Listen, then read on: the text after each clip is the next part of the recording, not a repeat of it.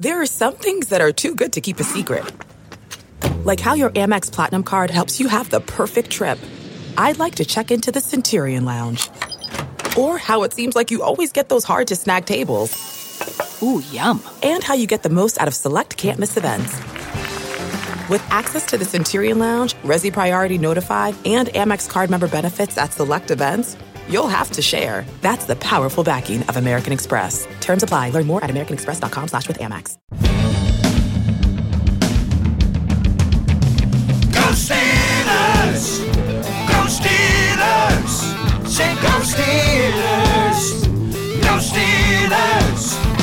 Yeah, yeah, yeah, yeah, yeah, yeah, yeah, yeah, yeah, yeah, yeah. Hello, ladies and gentlemen, and welcome to episode 231 of the Steelers Outpost Podcast, a proud member of Sports Drink Network. You join me, Nick, from the Houston mobile office, or studio, if you will.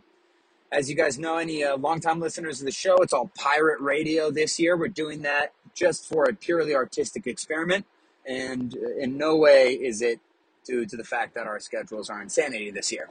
That being said, I really wanted to get my thoughts out on one of the more interesting Steelers games of the year, which was unfortunately a 41-37 loss to the not San Diego Chargers. They lost to the not San Diego Chargers, some team from LA, I guess, right?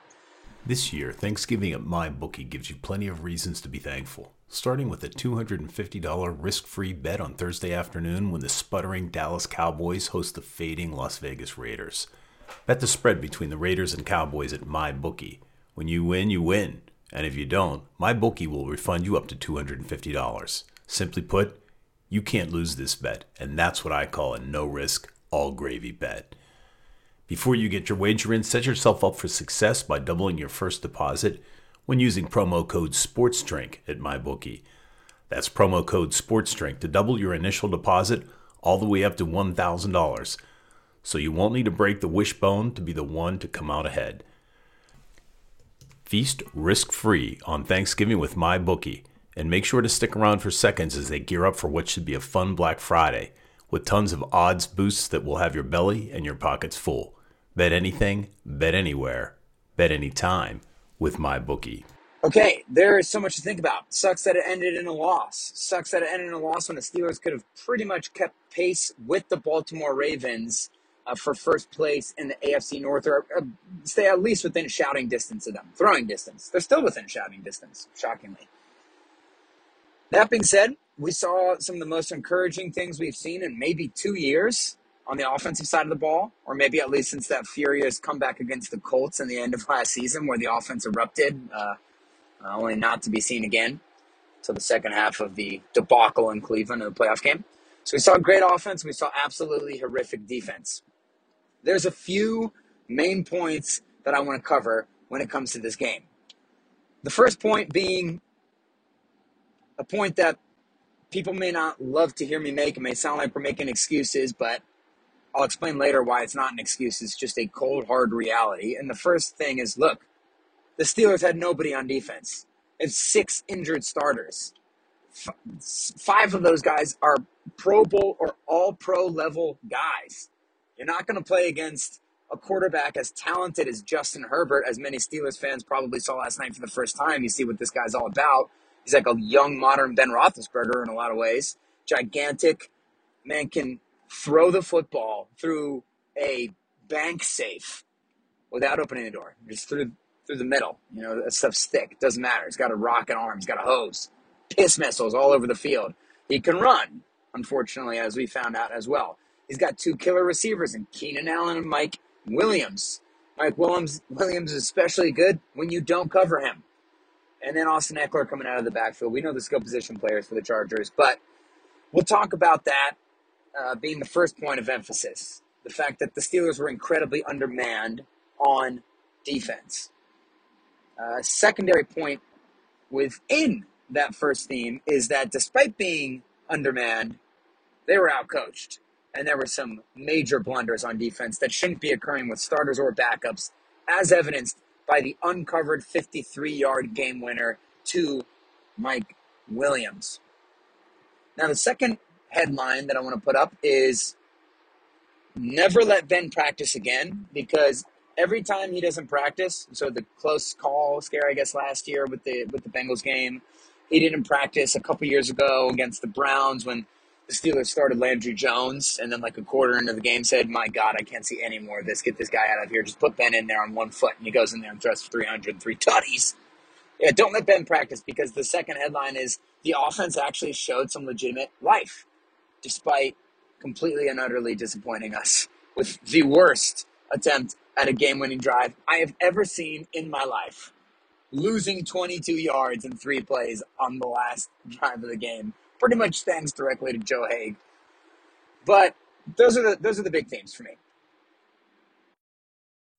Okay, so before we get into headline number 1 about the defense being undermanned and outcoached, just another general thought or two on the game. This was one of the wackiest, most fun Steeler games to watch in the past few years. And I hope that doesn't sound like I'm rubbing it into anybody who's really hurting after the loss. But as I've said on the podcast this year, I really am judging this year in a different fashion. And I'm not... I don't view the Steelers as a Super Bowl team this year, although, hey, it's not absolute insanity with how close the AFC has been up to this point. And if the Steelers could summon the offensive performance that they showed last night against the Chargers, and you can get some of these all-pros on defense back, then, hey, maybe it's not that insane. But to me, it does sort of look like, what is this Steelers team going to do through transition after Ben? And that's kind of how I'm looking at the game. And honestly, it's just been a boring team to watch the past 2 years. We watch it anyways, and we have fun watching it. But 3 years, not 2 years. But last night had some real excitement. The Steelers scored 27 freaking points in the fourth quarter alone. I think that's the third time they've done that in history. Me and Papa Tom were talking earlier. He looked it up. He can throw the stats in somewhere. I think it was like 1952 and then 1986 against the Jets or something like that. But 27 points in the fourth quarter. You saw what could be considered as a breakout game for Deontay Johnson, although he's had a number of breakout games. This was just a particularly beautiful one with especially that one drive where he had the unbelievably smooth catch on the bullet from Ben up the sidelines, which really got the drive going, and then had one of the nicest touchdowns we have seen since he who shall not be named playing wide receiver on this crazy jerk corner fade route that he ran, like faking to the inside. Ben throws one of his best balls of the year, probably his best ball of the year, and Deontay tracks it over his head, over his shoulder, makes the catch with the guy who has his arm in between. I think it was Samuel, who's a monster, Asante Samuel's son.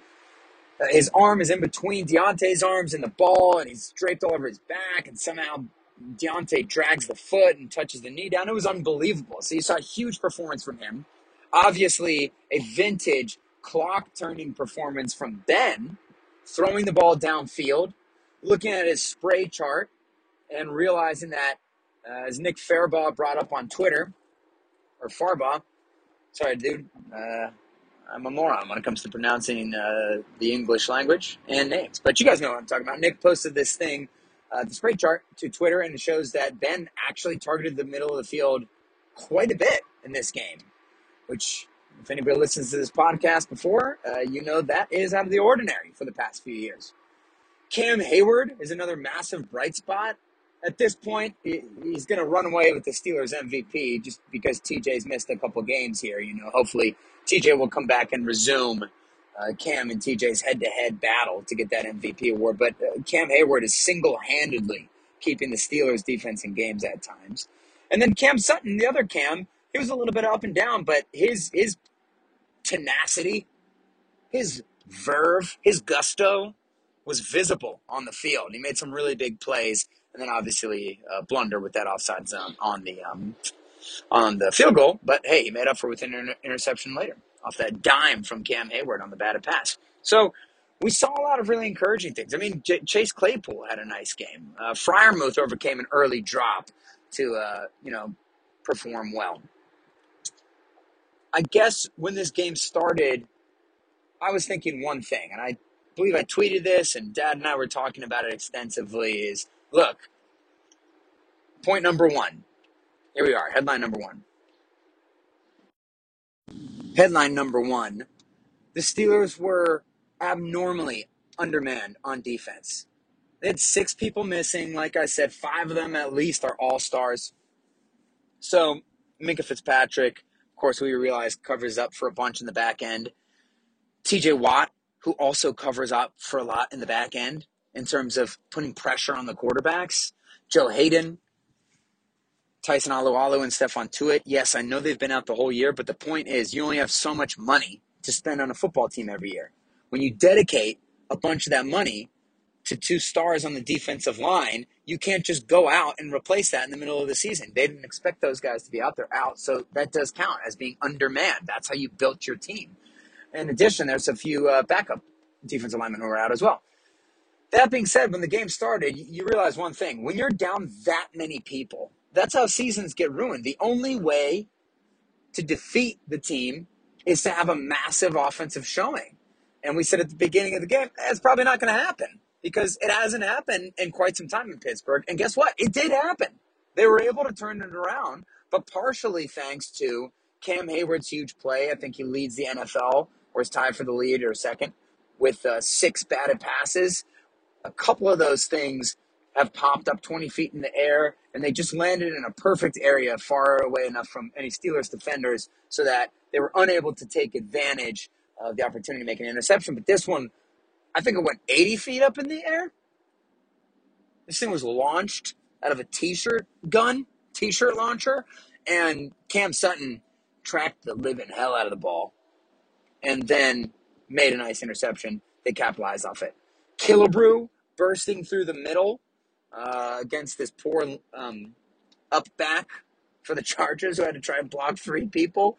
He just got ragdolled around. Killebrew makes the punt block. Unfortunately, was not able to house it, but that's another big play that occurred in the game.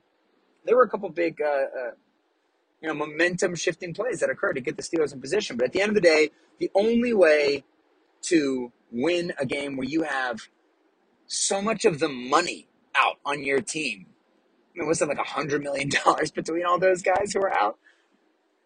The only way is to make up with it with incredible offense. And that's just is what it is. The next man up thing is a necessary mentality because in football, you will lose people and people will need to step up to fill their role. There's only so many losses you can withstand. Look at the difference between a starting NFL player and a rotational backup guy. I mean, you've seen it with Arthur Maulet. You've seen it with a 3rd-round pick. And by the way, I was going to say a 3rd-round pick and Justin Lane, but Arthur Maulet, after getting toasted in coverage the past few weeks, did show why he's still on the team with a couple extremely nice silver bullet-esque run stops in the game. But you see, he's an incredibly limited player. When he tried to cover Allen Robinson, obviously Allen Robinson's a fantastic receiver, but he's not a burner. And he burned Maulet. I mean, just the talent gap is too high. James Washington, I know he's an absolute fan favorite, and I love him as well. But the difference between Deontay Johnson, Chase Claypool, and Juju and Washington is stark. I mean, it's such a big deal. And Washington's still a good player. So think about taking out guys who are not only starters like Deontay and Claypool, but consistent superstars like Minka and TJ Watt and Tuitt. I mean, it's just too much to overcome. That being said, it's pretty inexcusable that the Steelers' defense played so vanilla the entire game that Justin Herbert, a very young quarterback, was able to pick apart at the same parts of the zone all game long, and then secondarily that he ran for about 100 yards. And there were nice runs. It shows you why Justin Herbert is an MVP-type quarterback. But a lot of the runs he squirted out, and there was nobody within 100 miles of him. How you don't put a spy on him. That's basically the Twitter battle cry last night, was how you're not spying this guy. And sometimes it's so simple, you don't need to overthink it. It is true. This isn't just Twitter coaching. How did you not find a way to spy on this man when he keeps running for 30-yard gains where there's nobody even in frame and he just coasts out of bounds? I mean, this is different than if somebody was just unable to keep up with him. But it's not Lamar Jackson we're talking about here. He's a good runner, but there's no excuse for that. So to not be able to adjust to that is gross and disgusting. And secondarily, I mean, to give up the game on a 53-yard pass that's uncovered. Alex Kozora put up a tweet today saying that he's 99% sure that Trey Norwood's responsibility was to take that deep half of the field, and he didn't get to his mark on time. I haven't been able to rewatch the game or from that all-22 angle, but rest assured, if Alex Kozora says it's 99% that it was on Trey Norwood, it was on Trey Norwood. Listen, players are players. They have to perform on the field, but, I mean, man, there's got to be a way to fix some of that from a coaching standpoint. They played way too vanilla. Listen, any other show, any other, Orlovsky, Sims, everybody's saying the same thing today. And you could easily see it when they were playing yesterday. And I understand that you have to play vanilla when you're down so many guys, because if you get too fancy, you might have blown coverages. Well, guess what? They were vanilla, and they blew coverages anyway. So I can't excuse the Steelers coaching staff for blowing a crazy opportunity. Because, like I said, the only way you win these games is if you have a crazy performance from your offense. That was highly unlikely going into this week. Somehow they came out with one, and then they blew it. And I do just want to talk really quick about Justin Herbert, because we need to be looking at quarterbacks. And I'm excited for Steelers fans to get a look at the various types of quarterbacks who are out there. And Justin Herbert, obviously, that's a dream. I mean, you're talking about a guy who should have been the number 1 overall pick. He suffered from a similar fate that Aaron Rodgers suffered from. It was more like a personality thing, the reason why he slid. I mean, Aaron Rodgers has said he's arrogant, whatever. I mean, yeah, I guess he is arrogant enough to be the best quarterback ever. But they said that Justin Herbert, he's too shy.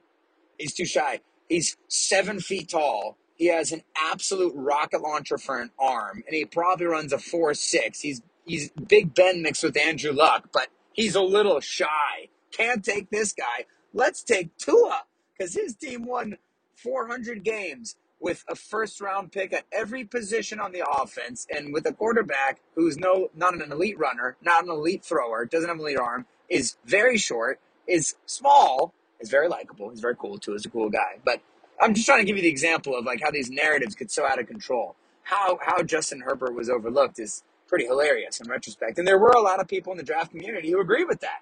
Like, how is this guy not the slam dunk number 1 overall pick? It's crazy.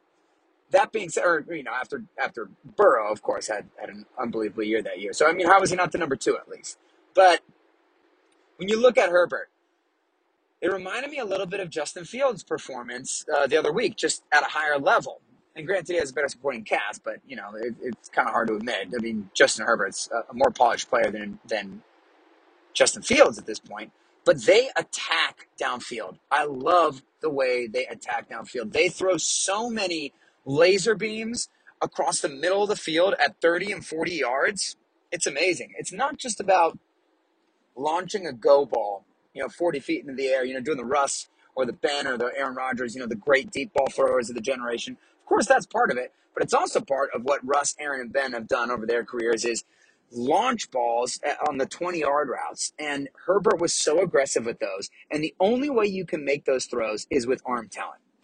And people need to stop overreacting to the Drew Brees. Drew Brees is the exception to the rule, but when Drew Brees was, dominating the NFL and Tom Brady was dominating while they were running the short passing game, and even Peyton Manning maybe was getting to the end of his career, you're sort of thinking, oh, accuracy is the most important thing. Arm strength is overrated. It's not overrated.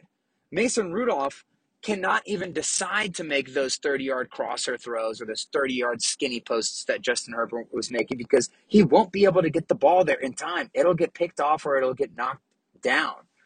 Of course, the mobility of Justin Herbert is massive too. We know the Steelers are obsessed with it.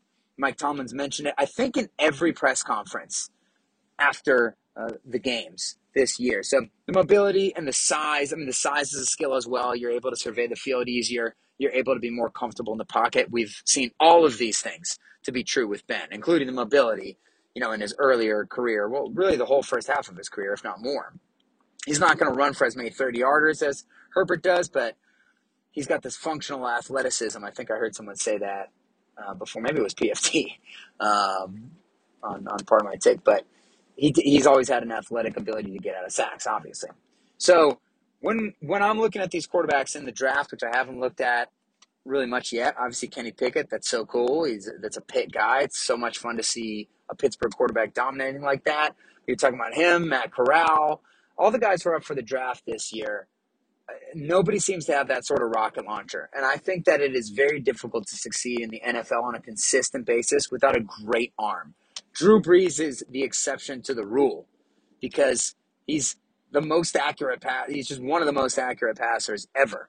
And his processing is crazy. And he does have great functional athleticism in the pocket, or he did, of course, when he played. He's the exception. Otherwise, you look at everybody else, you have to have the arm power because it scares the defense. It makes them play different. It opens up the playbook for your offensive coordinator. It lets him attack different areas of the field. And it just does so much for you. So Justin Herbert, I thought, even though nobody was being covered, I thought that he was incredibly impressive. And that's just something for Steelers fans to keep an eye on when we're looking at these young quarterbacks. Now, time for the second big headline, which is the offense and the encouraging signs of life that it showed. Look, I know that it's not going to be flawless. It never is. And a lot of people might be saying, how encouraging was it that the Steelers were unable to run whatsoever against the worst run defense in the league? And today, I'll say, hey, beggars can't be choosers. I mean, you can't expect the Steelers offense to just turn awesome and just to if they were able to run, then say, wait, hold on. So Ben's throwing all over this defense and we're running. So the Steelers offense is just awesome now. It's not going to work like that, especially when you're down two guards. I mean, I know that that's only one position on the offensive line, and traditionally you could be able to overcome that, but we know the Steelers can't overcome that right now. That's ridiculous. So, yes, there were issues there, but there's going to be issues everywhere. What I was excited about was Ben Roethlisberger looking comfortable most of the night, the offensive line giving him enough time to pass, and then him deciding to hit these passes downfield and mostly being pretty damn accurate with the ball, with the exception of one throw, which I'll talk about. But it was really aided in part by the fact that Deontay Johnson was just murking people out there. He was making Ben Roethlisberger receiver-type catches. Ben will give you absolute dimes into difficult positions. It's one thing that people failed to talk about when he who shall not be named left the Steelers is that, yes, of course he made Ben better, but the accuracy that Ben would make some of these crazy throws to AB with, it was, oh, damn it, I said it. It's uncanny. And he likes finding his guy who can go one-on-one, and somehow Ben, we've talked about it, he's a very feel-based player. If he's throwing a one-on-one route and he's just concentrating on that, he has the ability to put it into the most insane locations possible, and Deontay was making a lot of those catches. So that was cool. It's cool to see Ebron score. It was cool to see Freiermuth score on a pretty nice little play design there with the basically split him out wide, and you're taking advantage of the fact that he scored a fade touchdown in each of the past few weeks, or 2 of the past 3 weeks. And instead of running that fade, you have him run a tunnel screen, and he comes back to the ball, and the offensive lineman pull all the way out to the side there and did a good job making blocks on guys and just completely clearing the way, and he was able to walk in.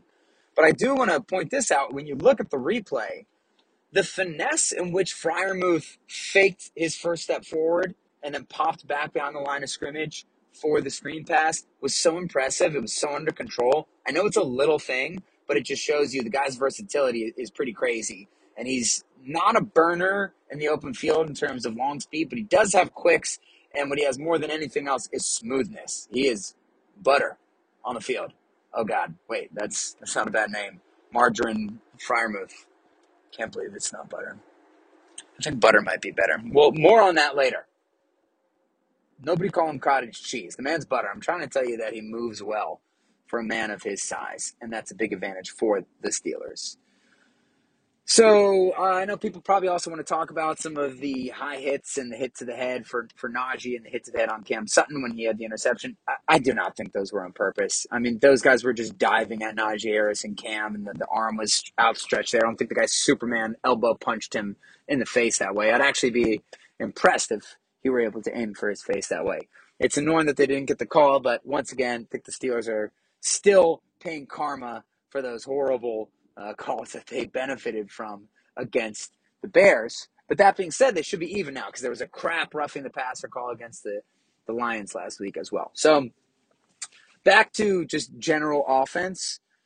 Obviously, it just stems from Ben being really good that way. If you look at that, okay, so there was an early throw in the game.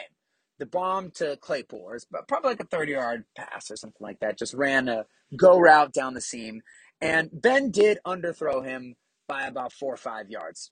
Chase Claypool did have 5 full yards on his man, and that should be a walk-in touchdown. And there's some buddies of mine on Twitter, there's some people who are railing Ben for it. I understand that. There are some who are also perhaps over-defending him, in my opinion, saying that, like, hey, Chase, he shouldn't have fallen down, which I completely agree with. Go watch it. You'll see. It's his specialty. He's addicted to falling down. It reminds me of whenever you're playing catch with little kids, or maybe when you were a little kid, and you're playing catch with your dad or your buddies in the backyard, and you jump for every pass, even when it's right to your chest. So somehow you've made it a more difficult catch than if you had just stayed on the ground. That is Chase Claypool's special, jumping when he doesn't have to. You would like to see Chase just catch that in his chest and break the tackle and score. You see Juju Smith-Schuster do stuff like that all the time. I'm telling you, that's not a big ask. I know it sounds crazy, some of the stuff I ask of that I hope Chase Claypool does on a week-to-week basis, but it's because we not only have we had multiple receivers in Pittsburgh over the last few years who have been able to make plays like that. There's multiple receivers all over the league who can do that. The defensive back is desperate. He is running for his life. He knows that he's about to give up a touchdown. He's just going to dive at you. There's a good chance that you can catch that and just let the guy slide off of you, especially when you're a 6'9" Adonis like Chase Claypool. So he had a great game, but obviously we're always looking for him to turn into Julio Jones, and that might not be his fate, but damn, he is such a good player, and he had a great game last night. And Ben underthrew him on that ball. So I don't think that it's in any way outlandish to say we've seen Ben play for almost 20 years. That's a walk-in touchdown. And I'm not even comparing him to Ben from 5 years ago because that would be totally unfair. Like, look, he's 39 or whatever now. He's not going to make all the same plays. But I'm going to make that throw 20 times out of 20 times. It's a streak with nobody on him. You have to be able to put the ball up in front of him. And by the way, it's not the first time that he's underthrown balls like that. I think he might have gotten scared with that really unfortunate overthrow to Juju on a seam route against the Packers. He had a couple big overthrows in that game, and now he's just like, I just want to complete the thing. He had a completion like this, I don't know if it was last week or a couple weeks ago, to James Washington as well, where the ball was incredibly short. So we know Ben, once again, very field player, can get a little bit in his head for better or for worse at times. And it just seems like on some of those plays where the guy is so damn wide open, he's just more concerned about completing the pass than getting the touchdown. And in certain ways, when I'm saying that out loud, you almost can't blame him. There's a stat today that said Ben has gone 5 straight games without an interception. It was actually kind of shocking to me when I heard it. I assume that dates back to, before the Lions game that he missed.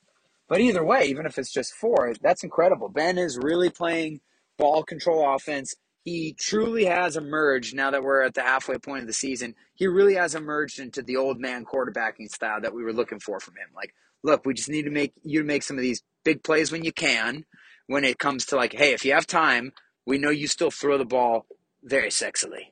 I mean, it's a sexy throw.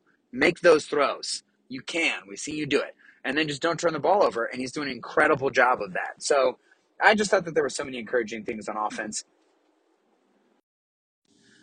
And I don't know if the Steelers will be able to capitalize on them, honestly. But I think they will be able to because, like we said, they have shown gradual improvement after the first 4 games in weeks 5, 6, 7, and 9, obviously excluding the Lions game where Mason was playing quarterback. They have shown improvements. And a game like that goes a long way for Deontay Johnson when you have a real superstar game and you're really starting to put together a nice season. That goes a long way for your confidence and for Ben as well. Hopefully hitting the middle of the field. I know that hopefully that gives him a lot of confidence to make more throws like that. Obviously, the Chargers play almost exclusively 2 high safeties, so the middle of the field is an open area. But sometimes Aaron Rodgers said this on the Pat McAfee show the other week. They asked him, I don't know if they were talking about Matt Stafford, perhaps, like, hey, can quarterbacks get in a slump? And Aaron Rodgers said, yeah, they definitely can. And sometimes it's just one bad play that gets you into a slump. You overthink one throw, and then you kind of can't get it out of your head. Now you're overthinking every throw. And then he said, conversely, sometimes it only takes one play to get you into a hot streak. You make an awesome throw, and you're like, damn, yeah, I'm the man. I still got it. Like, I can do this thing. And it turns into something really good for you. So hopefully Ben benefits from some of that. Some of those throws that he made in that game. We hope you didn't fill up on Thanksgiving, because at MyBookie, the fun is just getting started. This Cyber Monday, MyBookie is giving you a bet one, get one free promotion on the Monday Night Football games. On Cyber Monday, bet against the spread on the Week 12 Monday Night Football game, and whatever you wager up to $100, you'll receive that same value back in a risk-free bet for Week 13's Monday Night game. Don't miss out. Head to mybookie.ag this Monday to get in on an exclusive promotion. To set the stage before you redeem the Bet One, Get One free promotion, why not wager on the biggest matchup of Week 12, the Los Angeles Rams versus the Green Bay Packers. In a clash of the NFC juggernauts, don't look for either side to hold back. Bet the over and thank me later. Set yourself up for success by doubling your first deposit when using promo code SPORTSDRINK at MyBookie. That's promo code SPORTSDRINK to double your initial deposit all the way up to $1,000. Bet anything, bet anywhere, bet anytime with MyBookie. You've been listening to us extol the virtues of our newest sponsor, Symbol. Symbol is the stock market for sports that allows you to profit off of your sports knowledge. On Symbol, you can trade your sports teams like stocks, and every time your teams win, you earn cash. On Symbol, you can buy low, sell high, and earn cash payouts when your teams win. Join the 7,000 early adopters who have started to invest into their favorite teams. Visit www.simbull.com to create a free account, and when you deposit, make sure to use the promo code SD to make your deposit risk-free. Let's show some Steeler Nation enthusiasm while creating some potential personal remuneration, people. Let's pump up those shares. Visit www.simbull.com and use the promo code SD, and your deposit will be risk-free. That means even if you lose money, Symbol will refund your initial deposit, no questions asked. Join Symbol and start investing and profiting from your favorite teams. Spotify Green Room, the live audio-only sports talk platform. Free to download and to use. Talk to us, other fans, athletes, and insiders in real time. It's perfect for watch parties, debates, post-game breakdowns, and reacting to breaking news. Share your own experiences on the app. Spotify Green Room is a free audio-only social media platform for sports fans, real sports fans. Start or join ongoing conversations, watch games together, react to the biggest news, rumors, and games. Talk with other sports fans, insiders, athletes, and executives in real time. All you need to do is download the Spotify Green Room app for free in the iOS App Store. Create a profile, link your Twitter, and join the group. Come with your spiciest takes. Spotify Green Room. Now, just on the negative side, obviously, Joe Haig, he had a huge reputation for being very bad when the Steelers brought him in, and then he lost them the game single-handedly against the Chargers on the worst game-winning drive attempt I've ever seen in my life. Just gets blown up at his guard position. I mean, he's third-string guard for a reason. Gets blown up 2 times in a row for sacks on Ben. Ben had zero chance to get the ball away. On the second one, he tried to turn into 32-year-old Ben to shake off. I think it was Joey Bosa. I can't remember. But, yeah, that's not going to happen at this point. Zero chance for any success on those plays. It was so anticlimactic. It sucked. But like I said, it's not the Killer Bees right now. It's not the Cardinals Super Bowl era guys. It's a lot to expect to assume that they'd be able to get to over 40 points in a game like that. Even though, hey, it was there for the taking, so maybe it wasn't that much to expect. So that was disappointing. All right, I put out a tweet about Matt Canada.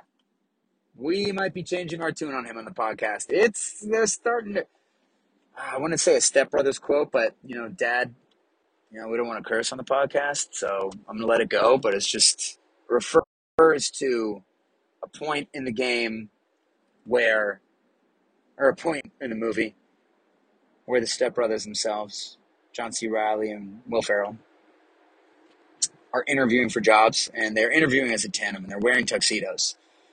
And Seth Rogen plays a gym teacher who ends up giving them a job to work as janitors in the school. And they're sealing the deal, and everybody's happy. And Seth Rogen saying, yeah, you guys seem like cool guys. I mean, you can clean a couple toilets here and there. You don't mind some dirty work, right? And they say, yeah, of course not, of course not. Then it goes silent in the room, and they're just smiling awkwardly. Seth Rogen smells something. Is that a fart? Is that a fart? And the stepbrother said, no, I don't think it's a fart. You might be smelling something. Seth Rogen says, yeah, no, I can taste it. Is that ketchup? It's a fart. Okay, now the tuxedos seem a little effed up. And Matt Canada is the tuxedo in this moment. And that was the most Colin Cowherd thing I ever said with the metaphors there. But now there is starting to be a pattern of things that concern me with Matt Canada. And the biggest thing that concerns me when it comes to Matt Canada, it's not the utter misuse of Najee Harris near the goal line, where we've seen multiple drives in the past few weeks where Najee Harris doesn't touch the ball one time when they're inside the 5-yard line. That's not the thing that concerns me the most, and obviously that concerns me. It is the predictability in situations and areas of the field. And what I mean by that is, if the Steelers get the ball into the red zone within the 10-yard line, you can almost virtually guarantee that the first play will be out of empty set and shotgun with no running back next to Ben. And there's only so many plays you can run out of that. There's some slant flats. There's some hooks. There's, you can't even really run the wheel. You can. I mean, I guess they sort of scored on one of those the other week to James Washington with Mason Rudolph. But there's only so many patterns that you can run when you have an end zone that is taking away anything deep. So all you can do is throw a couple guys out in little ranges. And then secondarily, you have zero threat of the run, because obviously Ben, he's probably not going to run the ball like he did the other week. So you just let the other team off the hook when you're going in there in that down and distance, and you know what formation they're going to be in. And then therefore, based on the area, you know that there's only a few patterns they can run. Also, if they get in that wing tee one more time on the goal line, I am going to punch the TV in the face. Because when they get on the goal line and they do a tight formation with no receiver split out wide, they just have two wing backs, usually Chase Claypool on the right side and then sometimes Benny Snell on the left side. They're going to run the damn reverse, the damn jet sweep to Chase Claypool. And they always run it from the 2 or 3 yard line. And it's just too predictable. You can't keep running the same plays out of the same formations in the same area of the field. That stuff is all accounted for. You can even run a jet sweep to Chase Claypool if you want every damn week in the red zone. You just have to change the formation, or you have to change the motion. You have to change something. So that's my big worry about Matt Canada, and it's something to keep an eye on for the rest of the year, because that was a massive problem last year with the Fichtner offense, and now the tuxedos seem a little left up, because the only tuxedo that's been in the building for these past 2 years is Matt Canada. That problem is persisting. Maybe it wasn't so much of Ben's ideas last year. Maybe it was more a combination. Maybe Matt Canada had a little bit more to do with things than we thought he did. But no way to tell about that now, and that's kind of pointless. All I'll say is that was pretty concerning. So, jury, in conclusion, a disappointing loss for the Steelers. A daunting slate of games coming up next for the Steelers, but maybe not as horrible as we think if you can get some of these guys back on defense. But honestly, a more entertaining watch than we've had in a long time. I don't know, that almost sounds like loser's mentality, but look, I love the game of football. I am interested in the realities of football, not the narratives and the stories and the idea that Tom Brady has somehow designed every defense that helped the Patriots win a Super Bowl in addition to throwing every touchdown. Oh, they had most Super Bowls. He must be the best player. We're not actually analyzing. I mean, no shade on Tom Brady that way, but just I'm making an example of sometimes the social narratives skew the actual reality of what's happening on the field. And the actual reality of the Steelers is that they're a work in progress more than they've been in a long time. And they have massive decisions looming in the future with the retirement of Ben Roethlisberger. And I'm interested in I'm able to have fun watching these games when I see improvement. Now, you want to frickin' win them. And I want the Steelers to win as many games as they can this year. After struggling with the idea of, should they tank this year? Like, should they just get higher draft picks? And then realizing, you know what? The culture building that you get, especially with these young studs that the Steelers have, from actually winning games, from Mike Tomlin figuring out how to use these new guys, for continuing to further Mike Tomlin's credibility as a head coach, the players who come in and say, like, dude, this guy wins no matter what. Like, those are bigger deals. Keeping the prestige of the Steelers, that goes a long way. Look how much the Browns suck with an all-star team. There's no excuse. It's a culture thing. The Steelers need to build it up. So that being said, of course, I want the Steelers to win every game. It sucked by the time the Steelers got the ball back. Actually, by the time Mike Williams scored that touchdown at the end of the game, I sincerely was happy because I thought, man, there's no way that the Steelers are going to have a chance to get the ball back, and they pretty much haven't stopped the Chargers the entire afternoon. So this might be the Steelers' best shot. And then I had the real nerves. I had, like, nerves that I've had every single year of my life until this year, nerves, when the Steelers pretty much immediately calmed those nerves for me by having the worst offensive drive I've ever seen in a comeback attempt, as we've said before. That being said, I can look at this thing and look at what the Steelers are building and have fun actually watching a game where there's some points scored and there are some big plays that are made. So the Steelers have the Bengals next week at 12 o'clock. That is a very winnable game. It really depends on how many players the Steelers get back, especially if Minka can come back, because the Bengals are so reliant on big plays and making big touchdowns, and they even got one against the Steelers. But the Steelers are generally, with Minka in there, very good at preventing those big plays. I think that if Minka plays, and especially if TJ plays, the Steelers, I think they win this game against the Bengals. Because otherwise, the Steelers are relatively healthy enough in other areas, and they have built some things over the past few weeks. They also traditionally will do a good job if they lose the first game to an AFC North opponent. Historically, they do a good job of fighting in that second game, and very oftentimes they win the second game. So sky's not falling. I've seen a bunch of people call this a must-win this week, and they're right. I mean, come on, you gotta win. You gotta keep pace at this point. And if you do win next week, I think that you actually carry some momentum from the success in the loss against the Chargers. So I think that the Steelers, if they're healthy, I think that they can pull off a 24-20 victory versus the Bengals next week. I'm just calling it right now. Thank you guys for listening. Follow us on Twitter at Steelers Outpost. Until next week, go Steelers. Okay, bye-bye.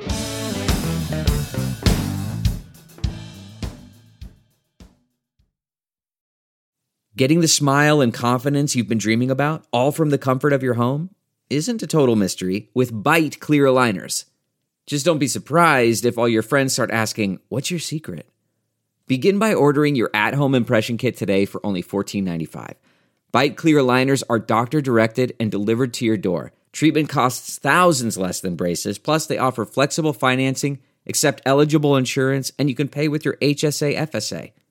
Get 80% off your impression kit when you use code WONDERY at Byte.com. That's BYTE.com.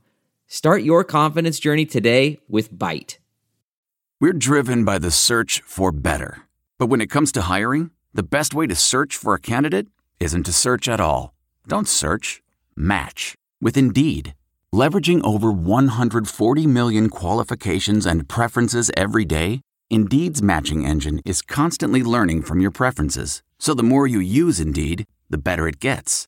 And listeners of this show will get a $75 sponsored job credit to get your jobs more visibility at Indeed.com/match. Just go to Indeed.com/match right now and support our show by saying you heard about Indeed on this podcast. Indeed.com/match. Terms and conditions apply. Need to hire? You need Indeed. Man, that sunset is gorgeous. Grill, patio, sunset. Hard to get better than that. Unless you're browsing Carvana's inventory while you soak it all in. Oh, burger time. So sit back, get comfortable. Carvana's got thousands of cars under $20,000 just waiting for you. I could stay here forever. Carvana, where car buying meets comfort meets convenience. Download the app or visit Carvana.com today. That's not just the sound of that first sip of Morning Joe. It's the sound of someone shopping for a car on Carvana from the comfort of home. That's a good blend. It's time to take it easy, like answering some easy questions to get pre-qualified for a car in minutes. Talk about starting the morning right. Just like customizing your terms so your car fits your budget. Visit Carvana.com or download the app to experience car shopping the way it should be. Convenient, comfortable. Ah.